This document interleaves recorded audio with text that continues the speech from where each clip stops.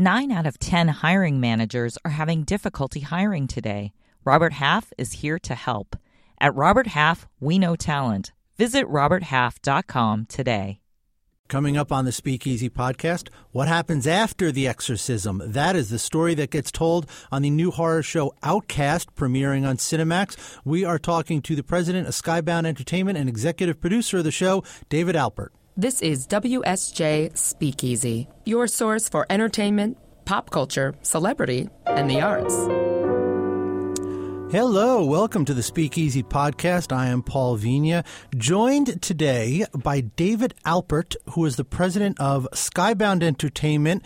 And if that name doesn't ring a bell, this might ring a bell. He is the executive producer of a little show on AMC called The Walking Dead, a show also called Fear the Walking Dead.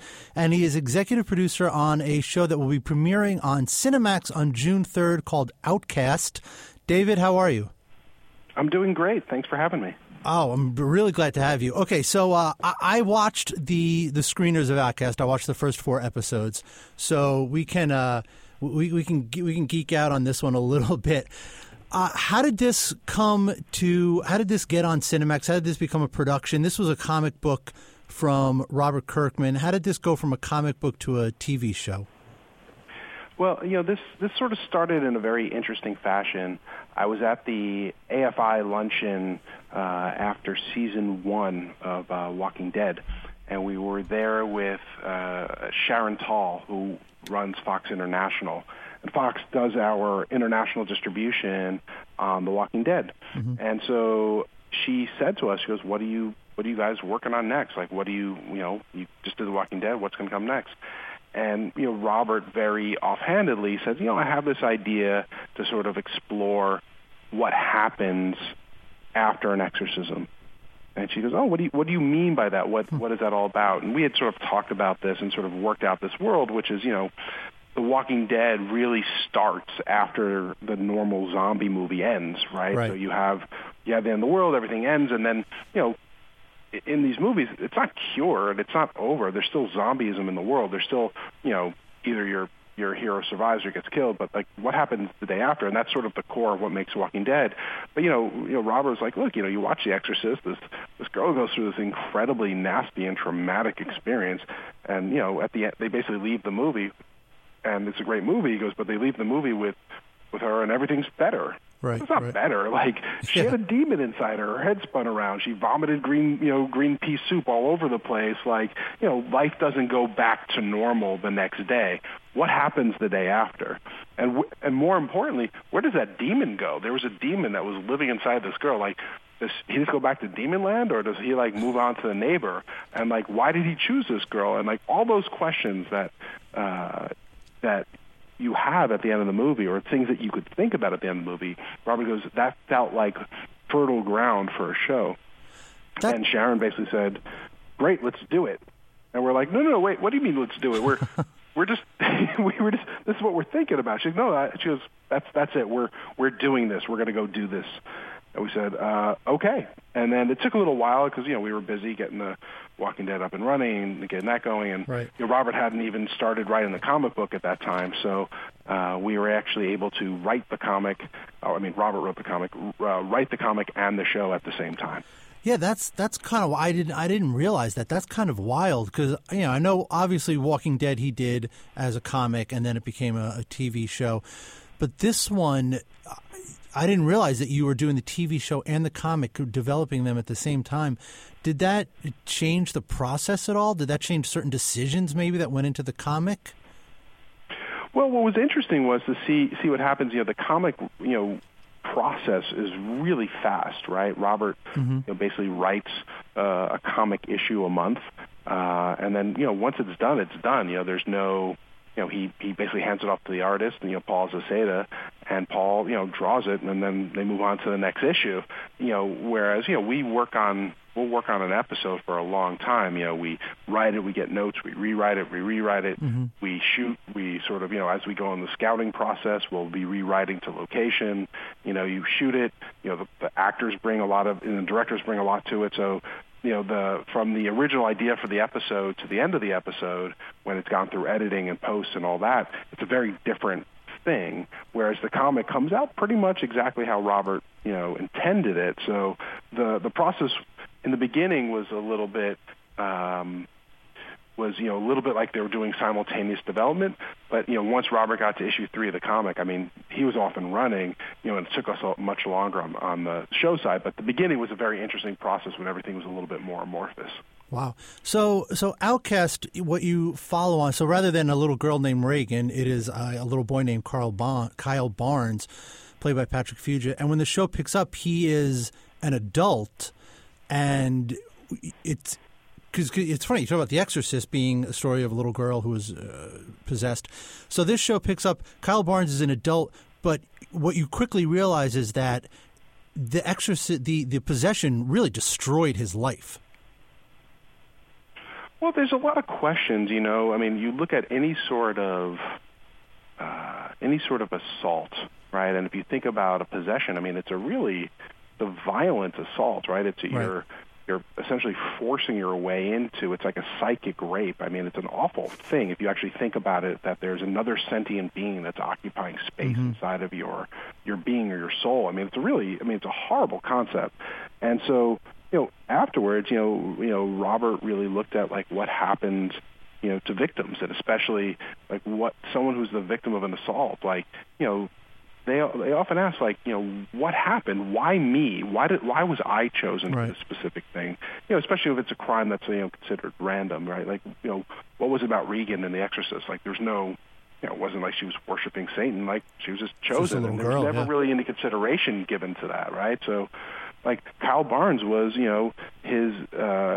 his mother had been possessed when he was a kid, and that really destroyed his life. Like, he's like, was it something I did? Like, does he feel culpable, responsible? Like, what is his agency in that situation? And it's haunted him, and he fears that he's the cause, right? So when we meet Kyle Barnes in the beginning of the show, he's cut himself off pretty much from everybody in his life because he thinks that by him being around, he makes things worse for people. Right. That bad things happen to those that he loves. So he's, in a very noble sense, has cut himself off from the world. It doesn't seem noble when you meet him, but that's really the motivation there. He's trying to protect people because he thinks he's a bad influence. Yeah. And this show, and this is not really giving away any great spoilers, folks, but I'm going to share one tiny little thing that I thought was really wild. There is a scene where they're at a bowling alley, and you guys managed to even make the machine that sets the bowling pins, you managed to make that for a second even scary and spooky. And I thought that was quite a trick. How intent? Yeah, go ahead. Go. What? I was just going to say, like, I find those machines terrifying. Like those things. Like I grew up in the suburbs and went bowling pretty much not every weekend but a lot. Yeah. And I always found those machines terrifying. Don't you? Is there something really creepy about them, or is it just me? I think that now, after watching the third episode of Outcast, I think that. Gotcha. Okay. Let me ask you before we have to take a break. Before we take a break, I want to ask one more question. How intent were you upon making this a really spooky show, and what went into that? How do you create a show that is truly scary? Well, I mean, the intent for us was to avoid cheap scares and to avoid boo scares and jump scares and things that are sort of tension for the sake of tension, right? What we really wanted was a creepy investigation, like, treating this thing as if it was real, right? The notion that there's these things out there that can invade you and take over your psyche and your soul. We find that terrifying, right? So, and the fact is that we have no idea, how that's possible, makes it even more terrifying. So we looked at everything from the outbreak of new diseases, right, where you look at sort of the introduction of AIDS and the way that people sort of had all these crazy theories about AIDS and what that might have been. You look at the way that people freaked out about SARS or Ebola or all these things, and you say, okay, if there really was an epidemic, a scourge of possession, like how would people react to that? And so it makes ordinary interactions, it makes it feel really creepy and spooky and scary. Yeah. And so we felt like that was a naturalistic approach that we wanted to take. All right. Let's take a break for this important message, and we will come back on the other side with David Alpert from Skybound, and we're talking about Outcast. Hi, this is Jason Gay, sports writer at the Wall Street Journal, and I have a podcast called Free for All. And guess what? It's not just sports. We'll also talk about some real estate, some music, some culture, some fashion. I could talk about fashion. It's the Free for All. Become a subscriber on iTunes. Follow us on Twitter at WSJ Podcasts, and check us out at WSJ.com/podcasts. WSJ Podcasts. Listen ambitiously. Now, back to the show. Paul Vigna with David Alpert, president of Skybound, executive producer of the new show Outcast, starting up on the 3rd of June on Cinemax. David, let's talk a little bit about Reverend Anderson. Because of all the kind of things that go into this show to create the mood, just the visuals, the fact that you have this really foul-mouthed, hardcore, sort of almost tortured reverend adds a real element to the show. Why don't you talk to me a little bit about what went into creating that character? Well, what we were looking to do was we were looking to create a reverend that was not a caricature in any way, right? Someone who firmly and, is devout, but is a rounded person, right? So, and we sort of looked at who are the people that are drawn to be a man of the cloth. Like, what does that mean in a town like this? And ultimately, what we thought was, a guy like this, a lot of people in this town, it's a social position, right? So some people are drawn to it, and this is sort of the backstory that we came to for Reverend Anderson, which was the notion that he went into it not because he believed that it was more sort of like he just liked helping people and he liked being social and sort of thought it was like a good thing, and then it was actually the exorcism of Kyle's mom that he felt like he comes face to face with real evil, and in an interesting way, that's what made him devout, right? So he had already been a reverend, but the thing that made him the reverend that he is today, that made him sort of this amazing crusading reverend, the one that really took he believed in the Bible, but the thing that he now believes is literally the Word of God, is the exorcism of Kyle's mom. And so this connects him to Kyle in a deep and meaningful way that was important and impassioned for him. And so they have a father and son-esque bond, and that we see them go through it, even though they haven't spoken in years, because Kyle has cut himself off from everybody. But we really wanted to go for something that you haven't seen on TV. He's not foul-mouthed and hard-drinking just because. Just to be that, right. He's a normal guy, Right. He's a normal guy. Right.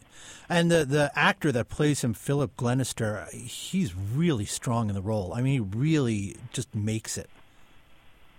Well, Phil is such a fantastic actor, and he's really able to sort of inhabit this role. And what we love is that he brought so much personality and verve to it. And he's got these moments where it's like when he starts preaching, it's like I just kind of want to sit back and watch and listen, and it's sort of like I'm like, oh, okay, I understand why people want to go to church and listen to someone give a sermon for a few hours, because like he's captivating. I'd go to his church. Yeah, I'd go to his church. Let's take a step back for a second. I want to ask you about, because you're in I think a really good position to opine on this topic. The way comic books have evolved into becoming such a big source material for so much going on in movies and television, how has that happened? Why has that happened? Why are comic books now such a big deal on television and in the movies? Well, I think there's been a couple things that have happened, and I think they're different in film and television. I think in an interesting way, TV has, everybody's talking about the golden age of television, right? That we're in this new golden age where there's all these new platforms making all these new shows. Comics are this really great medium that has, decades long history of making episodic content, right? So there's really great adult-oriented episodic content that's been being made for the last, 50, 60 years that has really been sort of untapped. So I think in an interesting way, TV moved towards doing what adult-oriented comics were already doing. And I'm saying adult not in a sex. Prurient terror, right. Yeah, like Walking Dead doesn't really fit on network television or traditional sense of network television. Preacher doesn't fit on network television. Right. You see like these shows that are coming out. Outcast is another example. You can't do that show on network.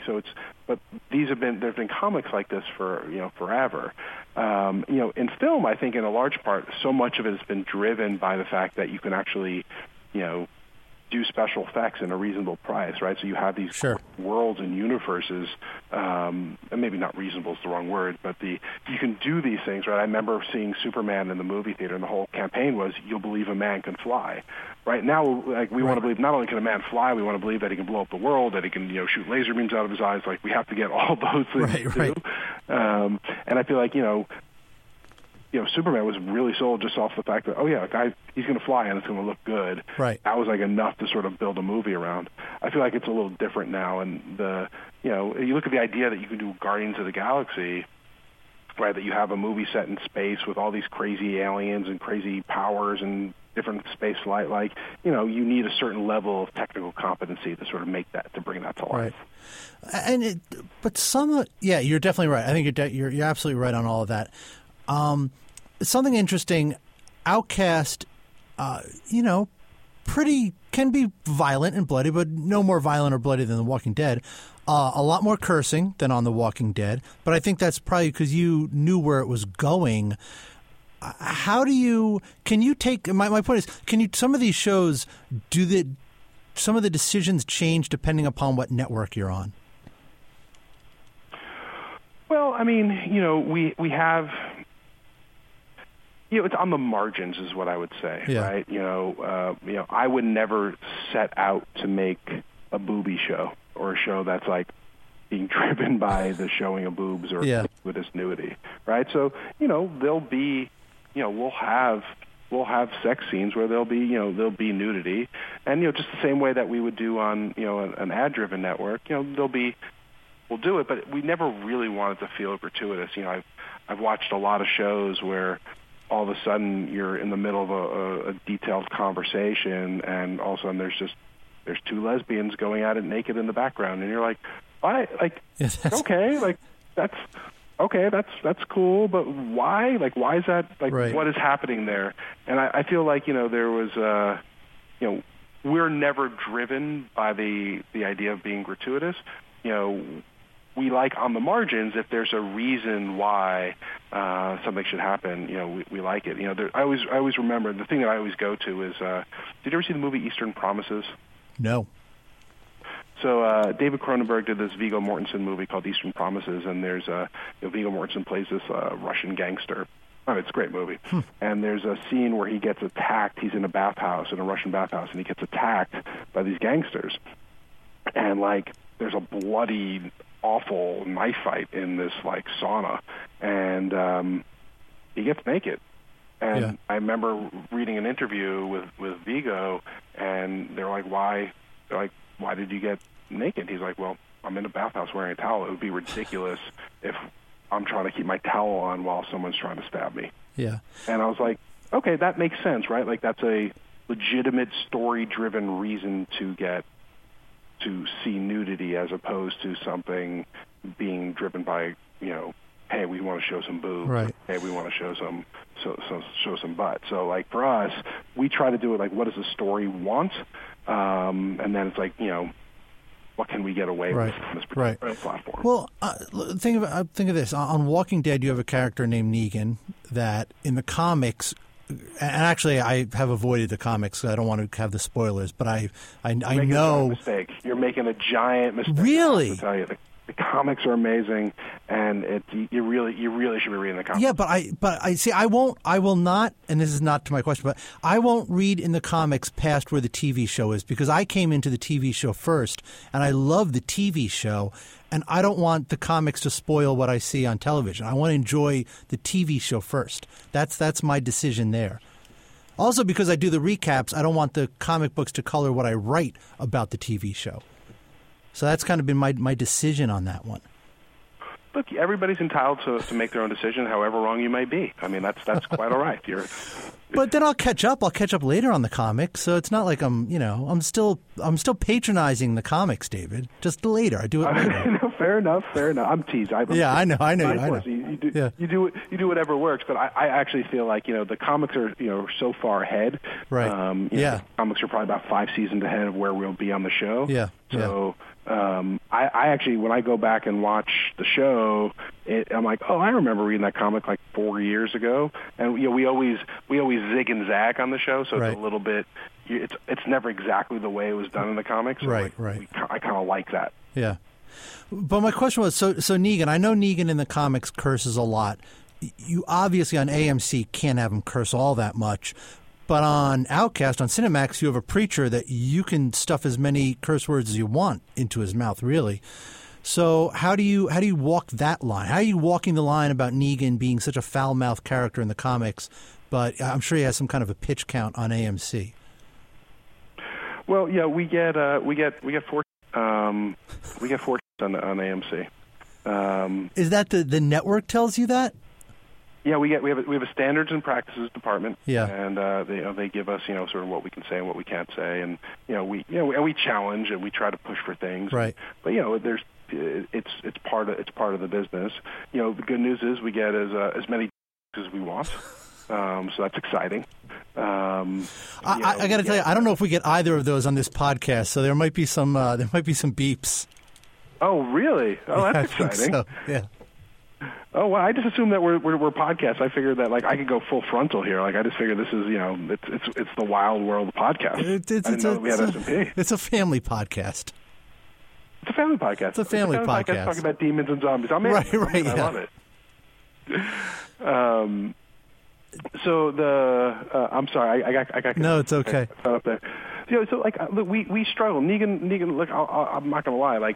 Telling a character who drops the F-bomb, probably every other word, and doing it without saying that word, and now you have me all conscious about what I'm saying or not saying. Don't be. It's a hard line to walk for sure, right? So, but I think that the writers under Scott Gimple have really done an amazing job, and honestly, Jeffrey Dean Morgan is just one of the great actors of our time. In a weird way, I don't miss it. When he says the stuff, it just, I'm so wrapped up in I'm so terrified by the things that he does, and he's such a creepy, menacing presence that it's I just get caught up in that, and then afterwards I'm like, oh, he actually he didn't say the F word at all, huh? Okay, and then it's more after the fact, but in the moment I'm sort of just entirely wrapped up. Yeah. Let's take one more break, another message here, and then we're going to come back. I want to get a little bit into David Alpert, the man. Uh-oh, that sounds dangerous. It does. We'll be back after this. I'm Veronica Dagger, and I want to retire rich. How about you? Then listen to the Watching Your Wealth podcast. We'll help you get there. For more information, check us out at WSJ.com/podcast and find us on iTunes, Stitcher, and now Spotify. WSJ Podcasts. Listen ambitiously. Now, back to the show. Back to the Speakeasy podcast. Paul Vigna with David Alpert, who is the president of Skybound Entertainment, executive producer on Walking Dead, Fear the Walking Dead, and Outcast. And David, I looked at your bio and I wanted to try to get some background information on you. So I saw that you were honors graduate at Harvard, NYU Law. How are you doing comic books? How do you go from those places to being involved in a company that produces comic books and TV shows about comic books? I mean, it's sort of like, I don't know how you get any higher. I mean, I feel like this is the thing that everybody aspires to. No, is there something else people aspire to? This is it. Right? I guess we want to know how you got there. How did you manage it? How did you manage the feat? Well, for me, I've been a comic book fan my entire life. I grew up reading comics. It was, comics have been really sort of one of the first things that I learned and loved to read. And I've always loved, characters. And I started in the Marvel and DC world as a kid, and then got into independent comics, and that's been sort of where I've stayed the last few decades. Mm-hmm. And I love them. The truth is, if you could tell 12-year-old me that for a living, you're going to have to read comics and watch television and play video games. Like, I think my head might have exploded. And I kind of feel the same way now, I have to tell you. Like, I come home, on the weekend, and I'm like, I say to my wife, I'm like, honey, I got a lot of work to do this weekend. She goes, oh, what do you have to do? I'm like, I have to read all these comics, and I have to watch all these episodes of television. And she's just like, oh, I feel so bad for you. That sounds so difficult. It's like, so my life, I love my life. I love doing, what's the old line? Make your avocation, evocation the same thing. And It's like, this is my passion is, I love stories, and I love fantasy and science fiction and horror, and I love genre, and I'm getting to work in a space where I get to tell those stories, and I get to work with those storytellers, and it's great. I mean, so this is, in a weird way, the path that I took that, taught me business and taught me law and taught me all that stuff has allowed me to get back to the things that I truly love. Now, you knew Robert Kirkman before you guys started Skybound, right? Oh yeah, I met Robert. I met Robert back about 16 years ago. So at a Comic-Con in Chicago. Oh, that was my next question. Was how did you guys meet? Yeah, I met him at a Comic-Con in Chicago, and I don't know if you ever read his first sort of comic that got any notice was a comic called Battle Pope. Yes, I did. I did. Oh, have you read it? I've some of it. It's a wacky book. Right. He was working this booth, and I didn't know who he was. Cause, I didn't know that he had published this book. I just thought he was a booth worker. And I was talking to him, and we struck up a conversation. And he was pitching me this book, Battle Pope, and I read it. I was like, oh, this sounds cool. And then I found out later that the guy who sold me the book was actually the guy who wrote the book and published the book. I had assumed at the time that his company was a much bigger operation than him in his basement. But that was sort of the way we met, and I loved that book, and I sort of got a really good vibe from him. And then Battle Pope was actually the first thing that we produced together. We had done an animated series for Spike.com, and it actually ended up becoming the number one series on Spike.com until they introduced Tits of the Day, and that Tits of the Day knocked us off of our lofty perch. You can imagine why. So were you? I can't imagine. You can't argue with that. No, you can't argue. You can't. Listen, people will speak, right? Exactly. So were you there looking for properties to buy? Were you already involved in the business of comic books?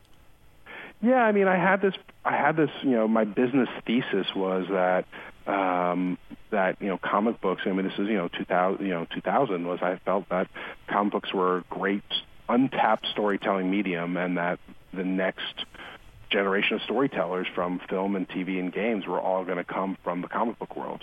And at the time, it seemed preposterous. I mean, today it sounds, given the success of everything from Batman and Superman, right, and the Marvel movies, like it seems like an obvious thing. But back then, honestly, I was the only guy from film and TV like walking around those conventions. Wow, it's funny. I went to Comic-Con here in New York maybe 2 years ago, and before that, I had not been to a comic book convention since I was a kid.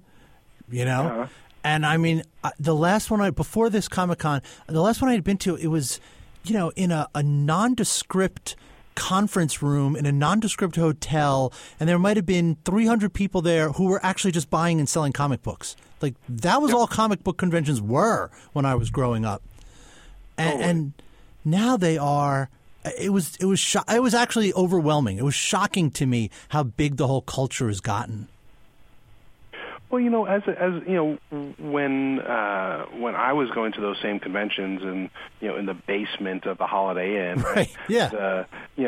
It was they were comics were a ghetto, like they were sort of they were a ghetto subculture. It wasn't considered culture yet, and now when I go to San Diego, I mean, I knew we hit a weird turning point, right? Because I've been going to San Diego for 20 plus years. Mm-hmm.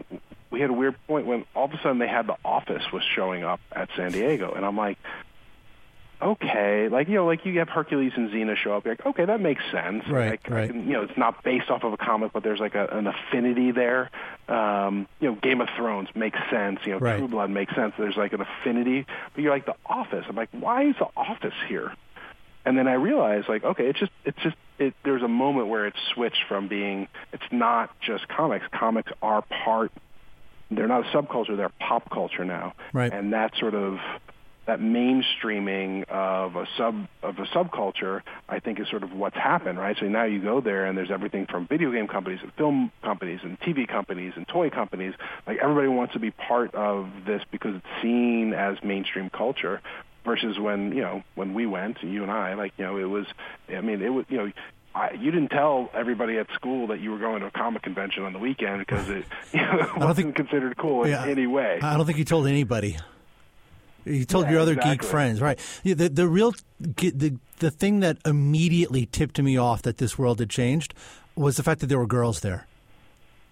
Oh, yeah. Like, San Diego now is almost 50-50. That blew me away. That, I'm not kidding you. That absolutely, and look, I love my wife. It's not that, I was just comparing it to what, I was blown away that there were actually girls at these things, and that this could actually, I started getting mad because I thought, wow, if I was a young guy now, now the things I actually used to like that girls hated about me, now that's cool. I felt a little cheated. Isn't that always the case, though? Right. Yeah. It's just, it's always now it's cool. Great. Right. Great. Now it's cool. Right. All my flaws now would be advantages. Great. Right. You know how many things I had to work on to get past those flaws, and now it's okay. So it was a little. Totally. Yeah, it was a little bizarre. Let me ask you about. Anyway, I was going to go off on culture today. Just the notion today that there's a lot of kids in our office here, and it's totally socially acceptable to do online dating, and right. I'm just right. Really? You just go on a marketplace and you're checking out. I don't get it. Kids these days. Yeah, getting the kids in their mobile phones. Seriously. So let me ask you about Skybound now, because you get back to your business. You guys have. Obviously, you have book properties, comic books, you have TV, you have games. How does all that work now? I mean, is it all sort of interrelated? Are they really separate lines? Do you you talked about Outcast being something that you developed as a TV show and the comic at the same time. How do you manage all that now? Well, look, I think the core. There's two core premises of what Skybound's all about, right?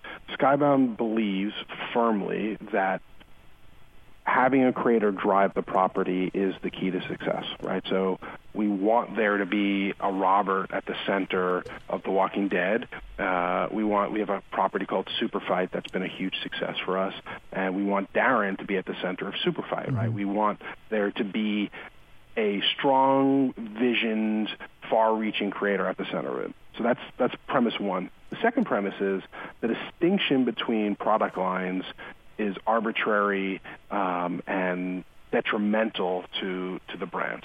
So for us, growing up, if you read a comic or read a book and watched the movie and then played a game, those are all entirely separate experiences. Right. And that to me is a problem, right? Because the what I would call the 80s version of, you watch Indiana Jones and then you go play the Indiana Jones game where you're playing the exact same thing that you just saw.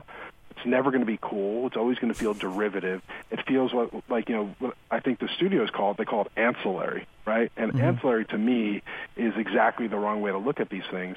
We look at every aspect of what we're doing as primary. So the comic book is primary. The TV show is primary. Our video game is primary because you never know what's the onboarding point for a member of the audience, right? So your first touch point was the TV show, right? So if the TV show felt in some way derivative or that you had to have knowledge of the world before coming to the show, it would be a turnoff to you, not just to the show, but to the entire brand. So for us, we look at that and say, okay, so each thing needs to be accessible, relatable, and in its own way, it needs to be a complete thing unto itself, right? So it needs to be, yes, true to the brand, but you need to have a complete experience just playing the game or just reading the comic or just watching the show. And, in fact, our audiences, we have giant audiences in our video games, in our comic books, and our show, but those audiences, some of them never cross over. Hopefully a lot of them do, and they get a more holistic sense of the brand. By the way, you should read the comic, just put it aside.